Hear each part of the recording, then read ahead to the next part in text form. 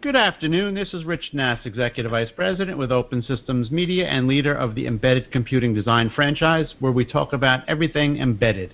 And that covers a pretty wide span. And you'll see one of the extremes of that in this discussion. Here for this week's Embedded Executives podcast, where my guest is Harold Remmert, and he is the Senior Director of Research and Innovation at Digi International. Good afternoon, Harold. How are you? Very good. Good afternoon, Rich.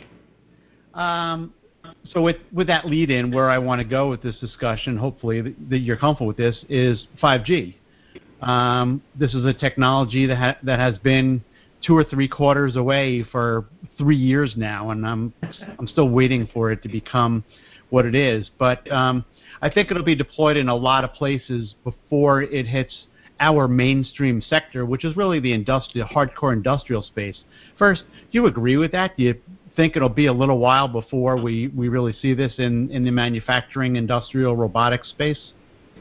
Yeah, so 5G is a very popular media topic, right? And there's a lot of work going on there. And when you look at there's a broad span of opinions and marketing around when 5G will happen, right? I believe this is 2020, right? So it's a new decade, and 2020, this decade, will be the decade of 5G.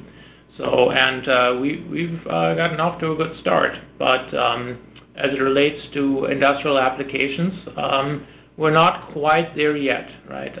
But what we are seeing is a lot of build-up in the ecosystem, a lot of trials, and a lot of interesting new use cases. Okay, so now you said that we're off to a good start. What does that mean? In what context are we off to a good start? Sure. So we see that networks are becoming commercially available. So sometimes in just limited parts of a city, right? Sometimes in nationwide, right? But again, very limited.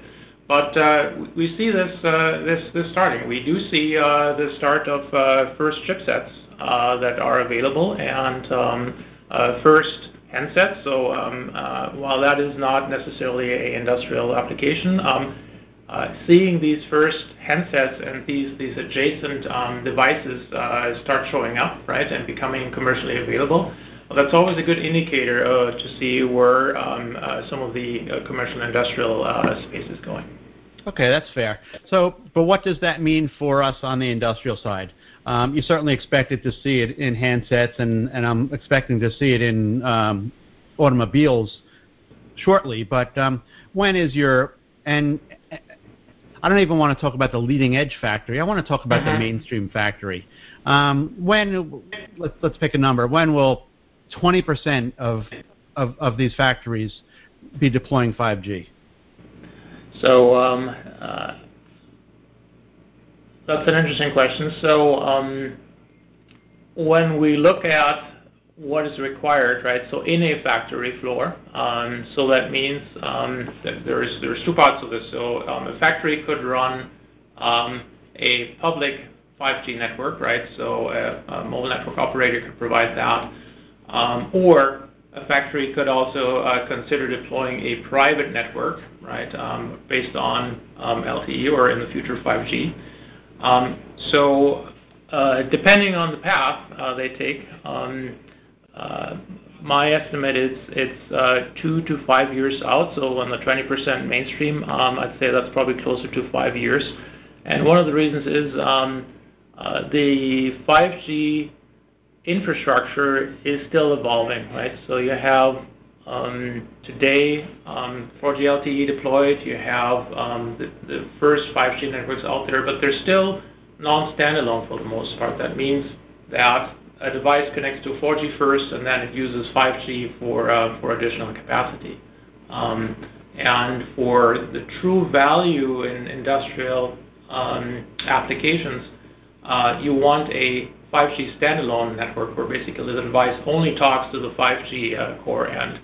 this new 5G core that provides things like the ultra low latency, the reliability, right, and some of the flexibility that the 5G vision projects.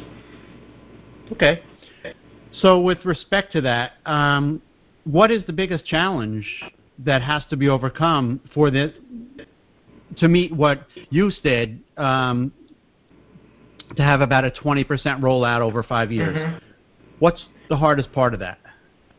Well, we see really 4 areas that have to jointly evolve, right? So for one, from a customer side, they really need to understand the use case for 5G, right? So whereas maybe 4G LTE is still a good technology, and where does the benefits of 5G really make a difference? The second part is the network availability and the evolution towards a 5G standalone network. Customers need to understand if they want to use a sub-6 gigahertz deployment, or if they want to use millimeter wave. And then if they choose millimeter wave, they need to understand the challenges with those very high frequencies, right, and their characteristics.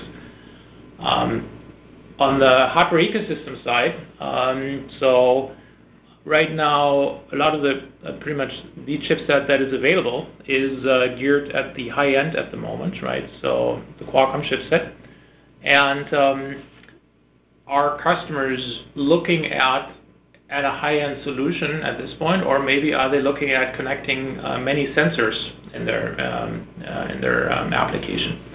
Then lastly, given that it's right now high end is the focus, so there's a cost associated with that as well, right? So are customers willing to pay for that and be first, right, be on the bleeding edge, or are they? Is it maybe better off with other technologies that are available today to leverage that as they're preparing for 5G? Okay.